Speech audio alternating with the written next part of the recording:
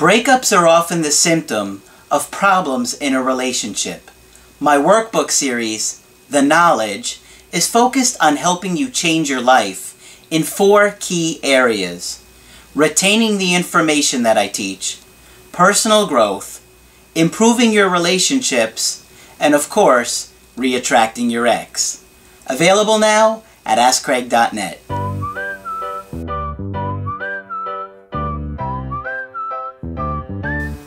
Hi there, I'm Coach Craig Kenneth. I'm Coach Margaret. And today we're going to be talking about what's my attachment style. So I realize that I have a lot of new people coming to my channel every day, every week. And a lot of times they come across me talking about an attachment style and they're like, I don't know what that is. Well, basically an attachment style is a way that we attach to others, our loved ones essentially. Really, it started with our caregivers and then it moves over to our romantic relationships. And so if you're new to learning about attachment styles, and even if you're not, you might find this video helpful. Because what we're going to do is Margaret has got a list of some questions that she got that will help you look at what your attachment style is. Right. And so if you understand this, you have to understand attachment to understand love, right? Right. Because not many people understand that the way we attach is different. Right. Yeah. But it is. And the way you attach is probably very different to the way that your partner or your ex attaches. Yes. Okay? So, Margaret, let's look at these questions and, just kind of think about them for yourselves, right? Okay. Are we going to give the answer to each one? I thought we would discuss them a little bit. Okay, that sounds good. And it's not so much that it's a right or wrong answer, it just tells what your attachment style might be. If you're very interested in this, this is work by a psychologist named Diane Poole, P-O-O-L-E, Heller, H-E-L-L-E-R. Okay. Excuse me, it's called an Attachment Styles Test. And when I read it, I found it quite interesting. Okay. And remember, the flavors of attachment style are secure, anxious, and avoidant. Well, there is another one that we don't talk about too much. Well, we do sometimes. Disorganized. Disorganized. Yeah. And that is for people that have had massive amounts of attachment trauma, right? Yes. Abuse, neglect, probably, or possibly adopted. All kinds of things. Yeah, but all kinds of things that interfered with their attachment. And they have some crazy behavior, often as children and also sometimes as adults. But if one comes up, we'll identify it. Okay. Anyway, but I thought it would be interesting to read a few and just discuss what style that would suggest. Okay. Okay. I find myself minimizing the importance of close relationships in my life. Okay. Minimizing close relationships. What do you think that is? Would it be secure, anxious, or avoidant, do you think?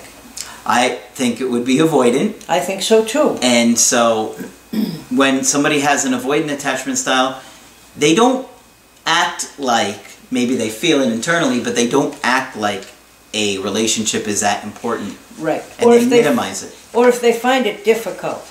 And somebody's saying, well, look, all my friends the same age as I am are in relationships and I'm not, but maybe it's not important. Yeah. Okay? All right. And people who are avoidant often don't feel like relationships are safe. Yeah. No, they don't. No. I feel relaxed with my partner most of the time. I feel relaxed with my partner most of the time. No, that certainly doesn't sound like anybody that's anxious, right? No, it certainly doesn't. So that would leave us secure. Secure. Or avoidant. Avoidant, okay? And not disorganized for sure. No, not disorganized. I would say that as a secure person, if you feel comfortable around your partner most of the time, that shows a sign that you're secure in your relationship. All right. Let's see. I feel comfortable expressing my own needs. Comfortable expressing your needs. Well, that certainly doesn't sound like somebody that's avoidant. It certainly doesn't. An avoidant person would probably be scared to death to express their needs. Now, maybe an anxious person would be in some ways they would be able to express it because they would be like demanding. Right. Well, they're not, yeah, they're not, and they're not totally damaged either. But yes, they probably don't feel all that comfortable because they're anxious and they're afraid the person they're asking could get upset. Yep, that's true too. Yeah. So that again sounds like somebody who's more secure. Right. So more secure than anything else. Yeah. Yes, absolutely. I would say secure. In an attempt to stabilize connection, sometimes I overfunction, over-adapt, over-accommodate, and over-apologize for things I didn't do. Okay, for things you didn't do. You're apologizing for things that you didn't do. I didn't do it, but I'll never do it again, and I'm really sorry. And you're apologizing. Yes. So it sounds like somebody who's afraid, right? I think so. So that sounds like anxious to me. Right, and when you get too afraid, it's anxious. And, you know, that person may have gotten into all sorts of trouble at various times for stuff they didn't do. Who knows? Yeah. Okay? I tend to prefer relationships with things or animals instead of people. Okay. You tend to prefer relationships with animals or things. Yeah. Oh, rather than people. That doesn't sound like somebody who's secure, because somebody that's secure would feel comfortable with people. Anxious, it doesn't sound like, because they don't want to be by themselves very often. They like being around other people. That sounds like an avoidant person. I think so too. Yeah. And for some people, excuse me, who are badly enough damaged, that's a wise decision. When presented with problems, I often feel stumped and feel they're not resolvable. Okay, you feel problems are unresolvable.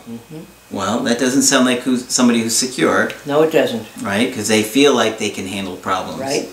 Okay, and it sounds like somebody that would be more avoidant. Right? Well, if I could avoid it, I wouldn't have to worry about it. Yeah. So I would say either anxious or avoidant, right? We both rule out secure. Yeah. All right. I find it easy to flow between being close and connected with my partner to being on my own.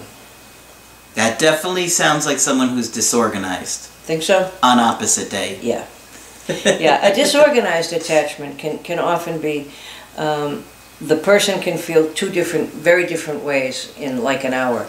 I mean, I really love you this minute, but 2 minutes from now I'm going to hit you with the lamp over there because I can't decide where I'm coming from. Yeah. This sounds like a secure person that can, what was it? They could not come and go. How did they word it? They could flow. Flow. Flow, yeah. It's difficult for me to say no or to set realistic boundaries. That doesn't sound like an avoidant, because they will say no when they want to say. That's exactly right. And it doesn't sound secure to me either. It sounds like somebody who's anxious. That's what it would leave us with. And there are many people, there are many people like that who find it very difficult to say no.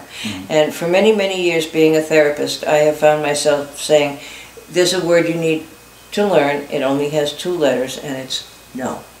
Okay? That doesn't feel right. That isn't right. Yeah. No. But there are many people who are afraid to say no, and that usually has a history. Yeah. When I lose a relationship, at first I tend to experience separation, elation, and then I get depressed. Well, that sounds like an avoidant, right? As soon as the relationship ends, they feel relieved, they're related, but then they get depressed. This was explained to me very eloquently by an adolescent one time. And running away was her thing. She had escaped from some of the best secure hospitals in New England. And she explained to me one day that running away, she would put the fire alarm on in hospitals and stuff like that so she could get out the door. She would say that first half hour when she would be out on her own and sometimes running was the most elation-filled experience she had ever had until she realized a few minutes or hours later that she was on her own again and had nowhere to go. Wow. Okay? So I will always thank her for explaining that to me. So if you're feeling smothered or you're having a difficult time with too much closeness or restriction, doing something about it can be absolutely a source of elation. So I thought it was worth mentioning here. Yeah. After anxiously awaiting my partner's arrival, I end up picking fights. Interesting. After anxiously waiting for my partner's arrival. Do you think that's a clue? Could be. Well, not intentionally, but I think that anxious person, like we talked about in the video recently, when the person comes home, you're so excited to hear from them that you start to interrogate them, which causes a fight. Which can easily cause a fight. I like that interpretation. I hadn't thought about it quite that way. Yeah. I was thinking of someone who was a little afraid of closeness and said, I'm so glad he's here, I've given him a big hug. Uh-oh, maybe that's too close. I like your interpretation better. All right. I sometimes feel superior in not needing other people, and I wish others were more self-sufficient. Ooh. Let me finish the sentence. Some anger in that statement. And not bother me. I wish they were self-sufficient and didn't bother me. Yeah, there's almost like some anger under that, isn't it? I sometimes feel superior. Yes. In not needing others, and wish others were more self-sufficient. Certainly sounds avoidant. It does to me, too. And I want you to be avoidant, too. Yeah, that's right. Well, because it means you won't bother me. Yeah. But if I have knowledge you don't have, of course I am superior. I don't want to work for this person, right? So don't ask me any questions. When I give more than I get, I often become resentful and or harbor a grudge. When I give more than I get, that sounds like somebody that would be anxious to me. I often become resentful and harbor a grudge. Because they don't communicate that I feel like I gave you all this and you didn't give as much. So they're not going to tell you anything. They're not going to address it. And so their grudge is going to build until it explodes one day and you had no idea they were angry. Yeah. Right? When I reach a certain level of intimacy with my partner, I sometimes experience inexplicable fear. Interesting. When I reach a certain level of intimacy, I have this inexplicable fear. Oh, that certainly sounds like an avoidant to me. It does to me too. And you can see the tragedy of it. In other words, when I reach a certain level of intimacy with my partner, which probably makes it look like things are going well, I can't handle it and I get scared. And there's a lot of that out there, and I think because it's counterintuitive, it's hard for us to understand that sometimes. If you do well, I get scared to push you away. Not always consciously, but that is what happens. Yes. Absolutely. Okay. Sometimes I prefer casual sex over committed relationship. That sounds like all of the above. It really kind of does, yeah. I like that. All of the above, yeah. But overall, more avoidant, I think. I think so too. I don't want any kind of a commitment. I'm not sure what a relationship is going to do to me. So if I want to have sex, casual, there's no strings. Okay? All right. My partner often comments or complains that I am controlling. Well, I don't know why you'd say I was controlling, just because I tell you what to do from the minute you get up to the minute you go to bed. And then I check your phone. Yeah, it sounds like somebody who's anxious to me. It certainly does, doesn't it? Trying to control somebody. Yeah. Because they're afraid. And oftentimes when people are told they're controlling, they're absolutely stunned. What would make anybody think I'm controlling? The last time I asked that question, it was with a couple, and one of them had told the other, you don't need to have a bank account. There only needs to be one bank account in my name. Yeah. You're controlling. I am? No, you said I could have my own bank account. You're all right. I insist on self-reliance. I do many of life's tasks or my hobbies alone, and I have difficulty reaching out when I need help. Sounds like an avoidant to me. Certainly does, kind of to the extreme. And you meet people like that. I can think of a guy I dealt with not all that long ago, and he worked alone, and he had hobbies that you did alone. Like he liked to go fishing, but he would never go fishing with a buddy. He would always go fishing by himself. And you see that and you say, well, okay, guess this guy is not that much in need of relationships and is more comfortable by himself. If that's working for him, terrific. But if he's sad and wants a relationship, then that's not so terrific. Yeah. Got a few more? Got a few more. At the same time as I feel a deep wish to be close with my partner, I also have a paralyzing fear of losing the relationship. That's a tough one. Yeah. Read that one again. At the same time as I feel a deep wish to be close with my partner, I also have a paralyzing fear of losing the relationship. That almost sounds disorganized to me. I was going to say, It almost feels like both. it sounds like almost a mix of anxious and avoidant, right? That's what I was Yeah. thinking. A paralyzing fear, it says. Yeah. Because it's like the anxiety is about, I have this desire, I but have then a at the wish. same time... I have a wish to be close, but I also have a paralyzing fear of losing the relationship. So it's really both, I think. It's a mix. So that could be a disorganized? Oh, sure. Yeah. Sure. It could be, you could call it disorganized, or you could call it a mix of anxious and avoidant, I Yeah, think. I think so. Because, I mean, how often do real human beings fall into neat categories? Not all that often. It's not as neat as you would think. Some people are thinking that it's one or the other one. Sometimes there's behaviors of both. The real understanding is that you're either securely attached or you're insecurely attached, and there's a spectrum. Yep, that's right. Like always it's a a continuum. Yeah, yeah. And you're going to fall on secure, desperately unattached. Yeah. And you're at different points. You're going to be in different places. It's Right. not. You're always That's like right. in this hardened spot. That's right. It's fluid. You move just depending upon what's going on with you. Right. But people tend to be like in a certain range. I would think, right? I would think so too. It is difficult for me to be alone. If I'm alone, I feel stressed, abandoned, hurt, and or angry. That definitely sounds like someone that's anxious to me. It certainly does. Certainly not avoidant. I often find eye contact uncomfortable and or particularly difficult to maintain. That seems like somebody that's an avoidant to me. I think so too. They don't like to make that connection, that eye contact. Think about this, guys. Eye contact can tell you about that person's ability to connect with you. Yes, it can. So imagine for a minute that if on a Skype call I only wanted to do a audio Skype, or Margaret only wanted to do an audio Skype, it might mean that we have more of an avoidant attachment style because we can't handle the intimacy of connecting. Exactly. Right? Exactly. But because me and Margaret are more secure, we can have that kind of connection with you. Right. Right? Yeah. And there are other people who don't do it that way. No. Yeah. There are people that can't do a video. It can also be, there can be a number of things. There are some people who feel like other people can read their thoughts if they make eye contact with them.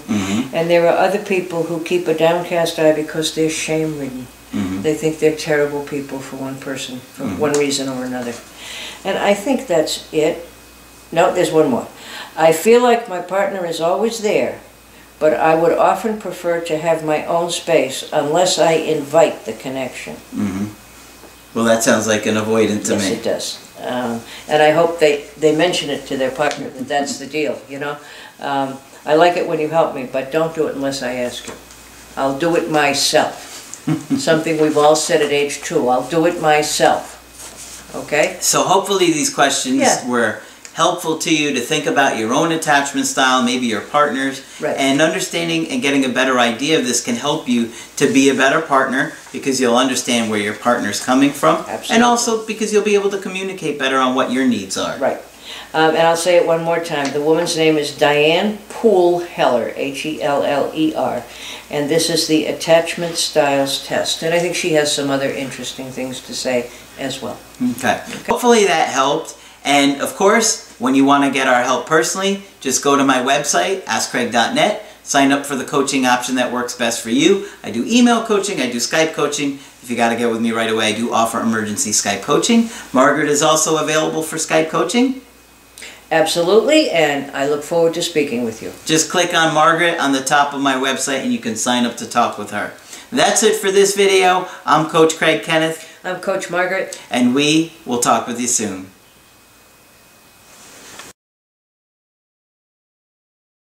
I'm Craig Kenneth, a relationship coach and a psychotherapist. Every relationship is different, and every breakup is different. Work with me, and you'll get professional help on your situation.